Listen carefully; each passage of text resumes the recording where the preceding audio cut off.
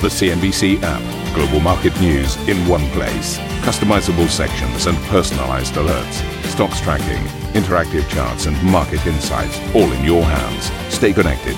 Stay informed. Download the CNBC app today. Hello and welcome to Squawk Box. Here are your headlines today. US President Joe Biden confirms a wartime visit to Israel tomorrow, while Secretary of State Antony Blinken stresses the need to get aid into Gaza as the humanitarian crisis worsens. At our request, the United States and Israel have agreed to develop a plan that will enable humanitarian aid from donor nations and multilateral organizations to reach civilians in Gaza, and them alone. On markets, the Dow sees its best day in a month as investors turn optimistic on corporate earnings, with Goldman Sachs and Bank of America reporting today. You can catch our US colleagues' conversation with the Bank of America CEO Brian Moynihan. That is at 1600 CET. Country Garden teeters on the edge of a dollar bond default as the Chinese property developer nears the end of a 30-day grace period for a $15 million coupon payment. And Russian President Vladimir Putin arrives in Beijing ahead of a meeting with his Chinese counterpart as the two leaders look to solidify their controversial no-limits partnership. Elsewhere, crypto is in the red after asset manager BlackRock denies a report that US regulators have approved its application for a spot Bitcoin ETF. We're going to be speaking to the Tether CEO Paolo Ardoino at 9:45 CET. That is a first on CNBC.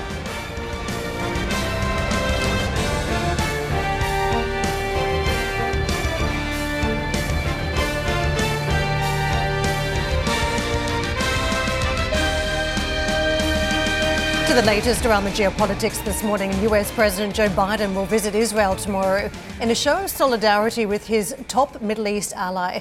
The one-day trip will see Biden meet with Israeli Prime Minister Benjamin Netanyahu in Tel Aviv, followed by a stop in neighbouring Jordan, where he'll meet with King Abdullah, Egyptian President Sisi and the Palestinian Authority President Mahmoud Abbas. The trip comes at a critical juncture in the war as Israeli forces prepare for a likely ground assault on Gaza. US Secretary of State Antony Blinken reaffirmed the US's steadfast commitment to Israel while announcing new assistance for civilians impacted by the war. At our request, the United States and Israel have agreed to develop a plan that will enable humanitarian aid from donor nations and multilateral organizations to reach civilians in Gaza, and them alone, including the possibility of creating areas to help keep civilians out of harm's way. It is critical that aid begin flowing into Gaza as soon as possible.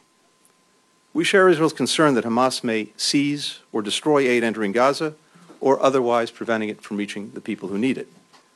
If Hamas in any way blocks humanitarian assistance from reaching civilians, including by seizing the aid itself, we'll be the first to condemn it, and we will work to prevent it from happening again.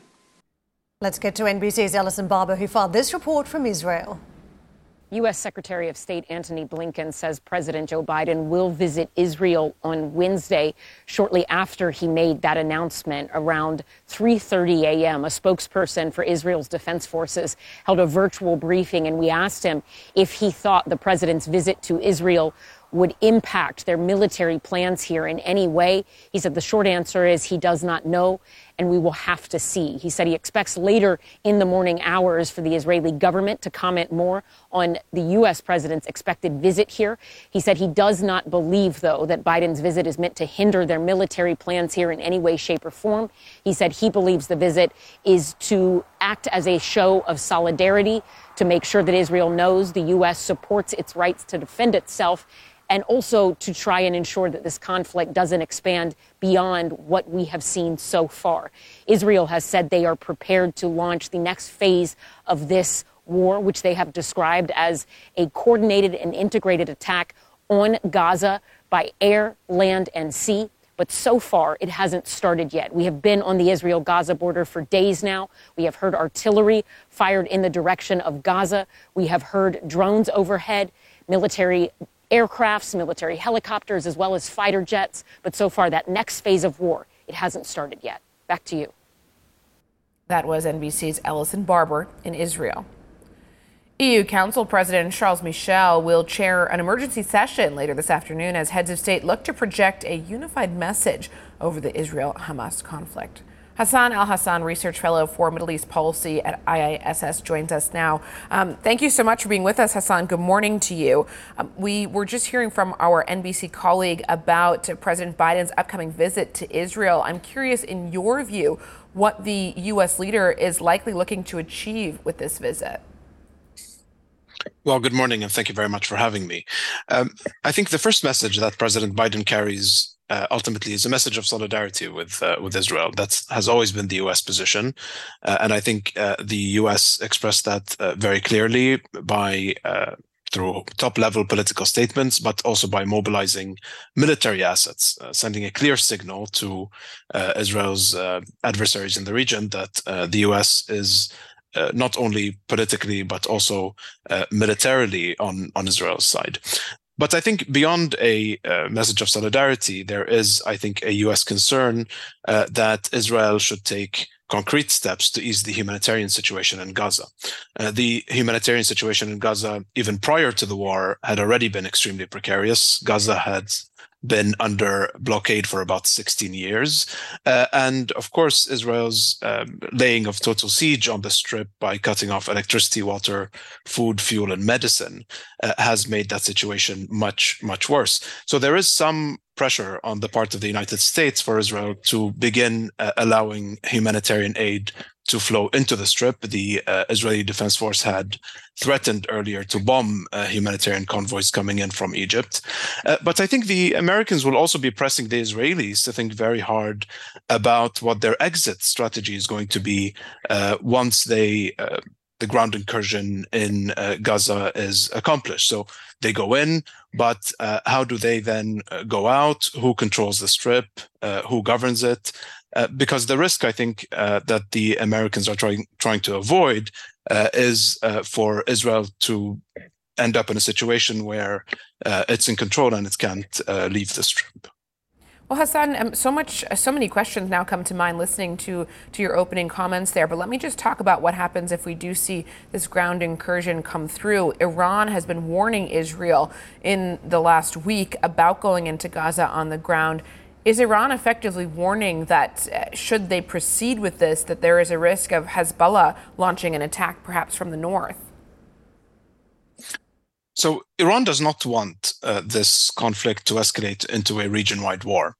However, it does have a credibility requirement that it needs to meet. In other words, as the leader of the so-called axis of resistance, Iran cannot be seen as doing completely nothing while Israel bombs Gaza mercilessly and prepares for a ground incursion.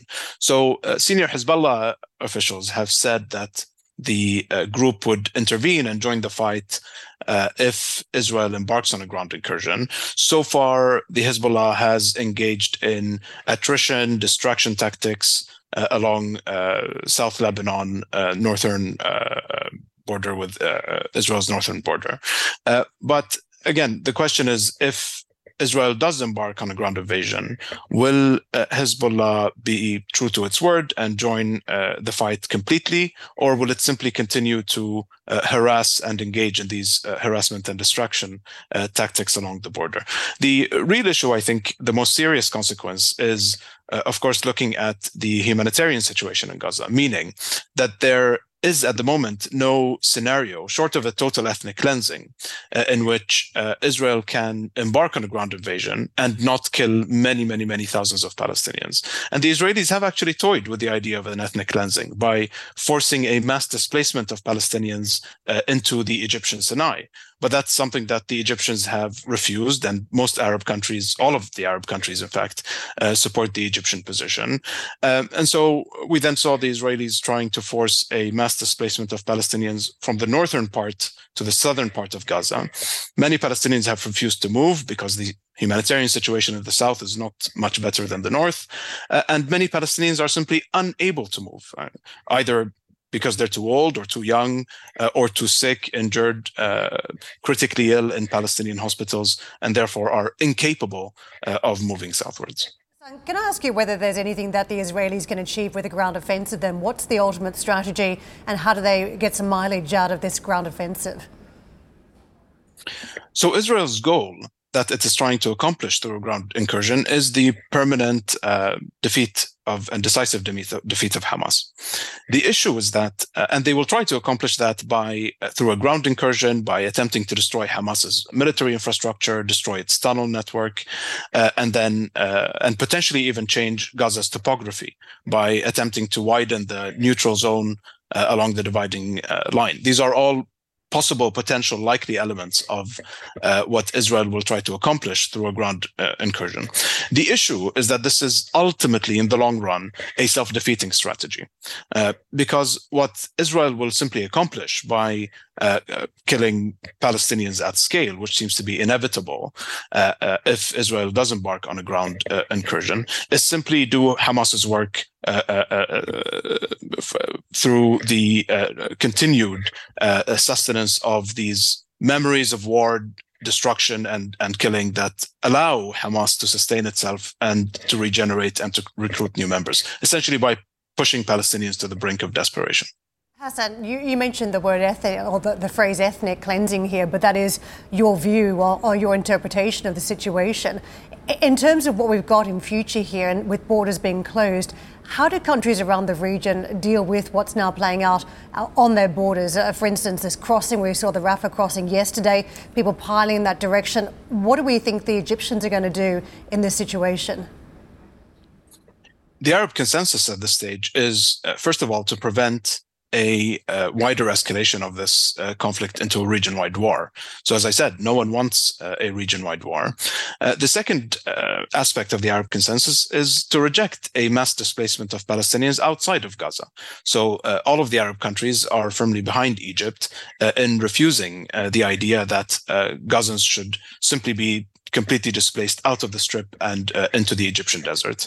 And third of all, I think all of the Arab countries agree about the need to bring into effect an immediate ceasefire, which is something that the US, the UK, France, and Japan have rejected at the UN Security Council, and to ease the humanitarian situation by allowing humanitarian aid to flow through the Rafah crossing, and to bring pressure onto Israel to allow food, fuel, water, electricity, basic necessities of life to be restored to the Gaza Strip.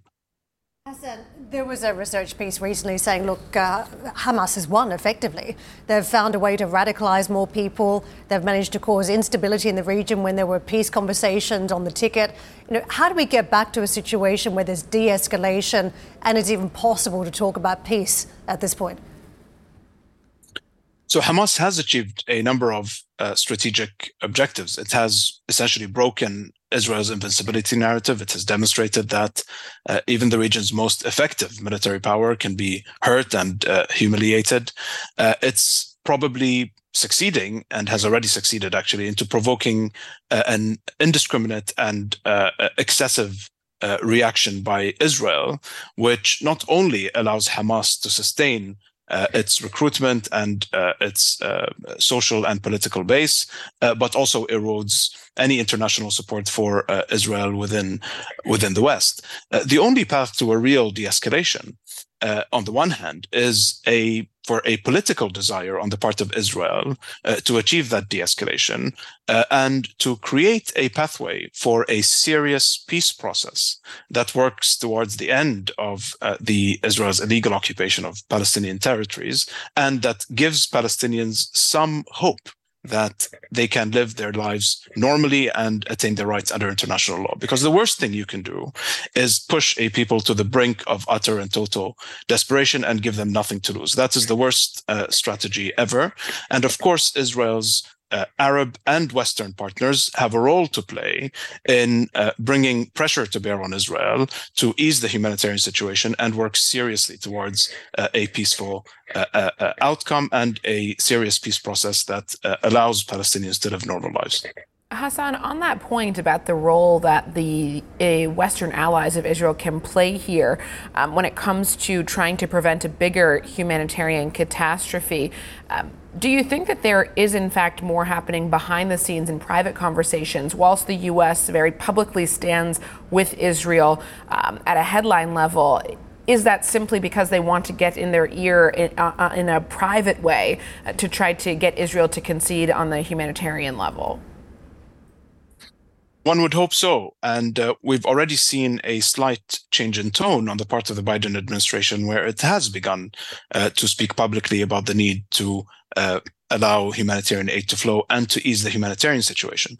But this is not the case with all of Israel's allies in the West. So the British Prime Minister, Rishi Sunak's statement, I think 2 days ago, did not even mention the Palestinians or the need to protect civilians or the need to ease the humanitarian situation or even the word international law, not even once. And so there isn't a consistent position among Israel's Western allies, at least in private or in public, about the need to ease the humanitarian situation in Gaza. Are they doing so in private? One can only hope. Hassan, thank you for joining us this morning. Appreciate your views. Hassan Al-Hassan, Research Fellow for Middle East Policy at IISS. For all the latest updates on the Israeli-Hamas war, head over to our website, cnbc.com. I think it's fair to say the market's closely watching the situation on the ground in the Middle East. However, we have got a bounce at this point on some of the major boards. 1.2% up on the Nasdaq, a fairly decent session playing out. And you can see across on the S&P, the Dow also managing to notch up fairly significant gains for the trading session. Our first positive day in 3 for the Nasdaq and for the S&P 500. The best trading day since about the 14th September for the Dow. So it was a fairly decent performance. What we've got in the backdrop, again, more messaging from Fed officials that, look, the central bank may be at the end when it comes to hiking rates. Of course, higher for longer is still a story that we're talking about it. But in terms of going much further north from here, there is a view that, look, we might be at peak levels already from the central bank. And that is, again, been communicated by some of those Fed officials. A quick look at what that's doing for Treasury markets as a result. You can see 4.74. We did inch up a little bit more on that yield again, but we're still well off the highs we've seen in recent weeks, that 4.88% level that we had. So the rate here, you can see just off that 5.1 on the short end, the 2-year. Take a look at the dollar as a result. This is what we've got the morning session. Euro sterling on the back foot versus the greenback. You're seeing some gains for the US currency, up about a tenth roughly versus those trades on sterling and euro, and gaining versus the Japanese yen. 149.5 breach to this point. 150 still on watch for many traders for any sort of intervention level. Dollar yuan 7.31. To the Asian markets, a huge focus on the property market yet again today. This all hinges on a $15 million coupon payment from Country Garden. If this is not paid, there's been a 30-day grace period. It could be the trigger for a default on all offshore debt for the property developer. So it is a big one the market is watching very closely. That said, you can see the major boards picking up on the US indices and the green that we saw in Wall Street. So up 9/10 plus on Japanese stocks, 127 points, or close to 1/4% on Hong Kong stocks. Shanghai eking out a slight gain, about a tenth, and Australia up about 0.4%. We're going to have something special tomorrow for our premium subscribers. Will Kalouris will be speaking to Nick Griffin, that is the Chief Investment Officer of Munro Partners, which has more than 4 billion Australian dollars in assets under management. They'll be discussing AI stocks, big tech, and the weight loss drug sector. You can catch that conversation tomorrow at the times on your screen, only on CNBC Pro. And later on this morning, this is a big one too. Don't forget, this is the man who forecast that we would have a higher for longer scenario as we began this year, and many market participants not necessarily on that page. Bank of America ready to report its third quarter results. Our US colleagues will be speaking to the CEO, Brian Moynihan. Don't miss that interview at 1600 CET, first on CNBC. Juliana. And coming up on this show, default looms for Country Garden as the embattled Chinese developer faces a key debt deadline. We'll bring you the details. Plus, a wild session for Bitcoin as rumors swirl about ETF applications. We'll look at what could be next for the sector. And Ericsson hosting a 10% slide in organic sales amid weak network demand. We'll be joined by CEO Borja Ekholm later this hour. Don't miss that first on CNBC interview at 7:45 CET.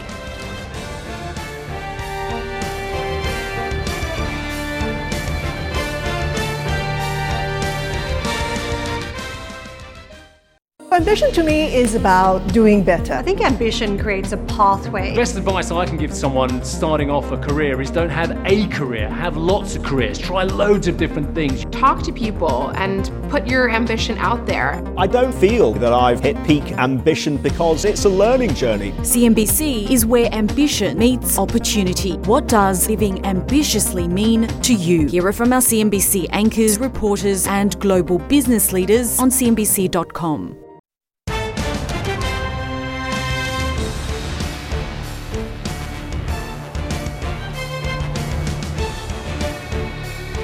Russian President Vladimir Putin has arrived in Beijing to meet with Chinese President Xi Jinping in only his second trip abroad since the International Criminal Court issued an arrest warrant for him.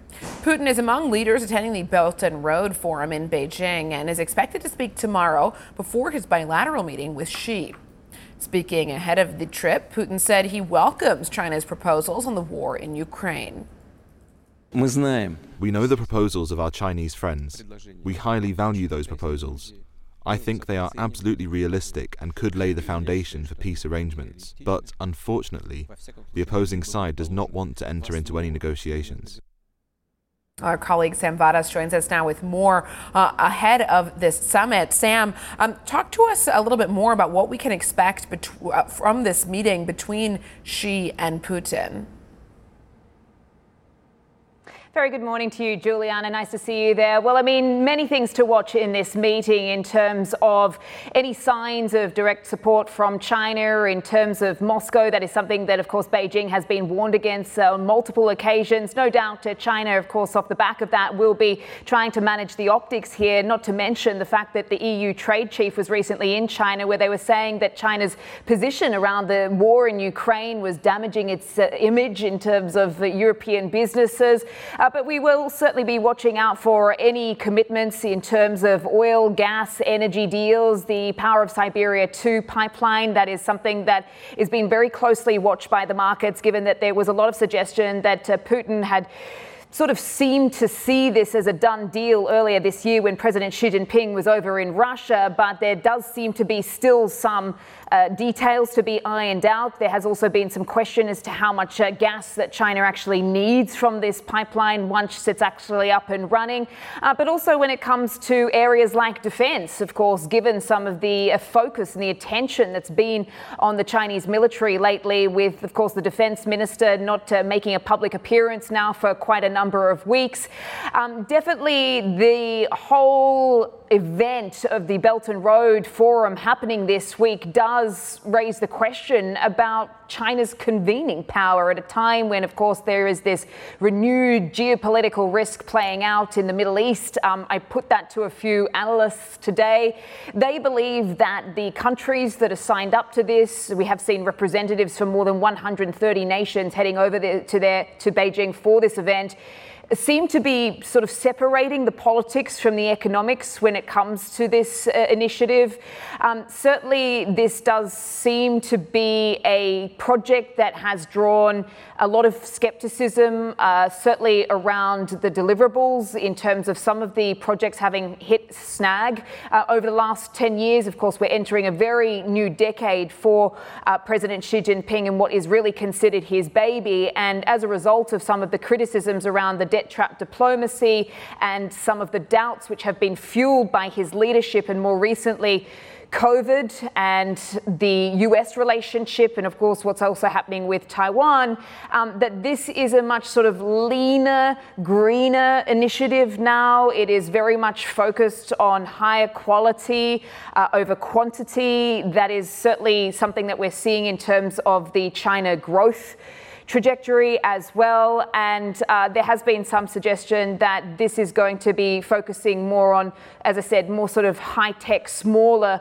projects. There's also been a lot of questions about some of the countries that have signed up to this, because in the past there's been criticism about China saddling these poorer nations with basically debt that they cannot afford. And so there's some question about the future of the BRI as we knew it for the last 10 years, given that perhaps there are some countries countries that are signed up to this, like Sri Lanka, for instance, that probably can't afford to do some of these developments and these projects. So there's going to be not sort of many high expectations in terms of deliverables, but I think definitely the Xi-Putin meeting will be one to watch, particularly given some of the criticisms around China's response to not just, of course, the war in Ukraine, but also what we're seeing playing out in the Middle East as well. Ladies. Sam, before we let you go, let me ask you about Country Garden. We were just saying many people in the market watching this very closely. The offshore debt could now be in default if the property giant misses a deadline to pay that $15 million coupon, which is due today. We know there's been a 30-day grace period. Just walk us through this, because the company narrowly avoided default last month, but still warnings about its ability to meet that offshore bond repayments. Those fears continue now for the sector. Yeah, I was speaking to a guest about in the previous hour, Karen. We're probably not likely to see any sort of major headlines from this today, even though that deadline is looming, because, as you say, we are now getting to the end of that 30-day grace period. And if there is a non-payment, then that will mean that this could be the latest sort of more high-profile Chinese property developer to actually default. And no doubt that will have huge ramifications, ripple effects throughout the property sector, which is already very much on edge given some of the previous high-profile defaults. You've got to understand, I suppose, the scope of this company in terms of its exposure to the more sort of lower tier cities across China. It has managed to get through the last couple of difficult years relatively unscathed. So it was quite a surprise when things started to, I suppose, come to light about this company and the pressures that it was also facing. Just a few months ago, it certainly had come out reassuring that its debt obligations were going to be key here, and particularly to try to meet and address some of those issues around getting those unfinished projects done, because this has been something that has very much impacted the property market over in China. Of course, we saw those mortgage repayment boycotts last year, which very much dented buyer sentiment. And so it's very important to understand just, I suppose, the scale of the impact that this company could have, given that it is one of the biggest property developers, but it is the biggest private developer over in China. And just to give you a sense, you've got Nomura, for instance, which is very much highlighted that lower tier cities make up for around 70% of new home sales volume over in China. And so they are a very big driver of commodity demand and construction activity at a time when, of course, the Chinese government is very much trying to spur some of that to help the growth trajectory. So that is something we are watching very closely in the markets. And while we're not seeing too much of an impact in Hong Kong today, this has had a spillover effect, certainly in terms of some of those A shares today. The real estate index, the biggest underperformer on the mainland markets this morning. Sam, back to you. Thank you very much for that, Sam. Much appreciated. Thank you for listening to Squawk Box Europe Express. For more market-moving news, you can head to cnbc.com or join us again on the show with me, Steve Sedgwick, and Karen Cho, weekdays on CNBC.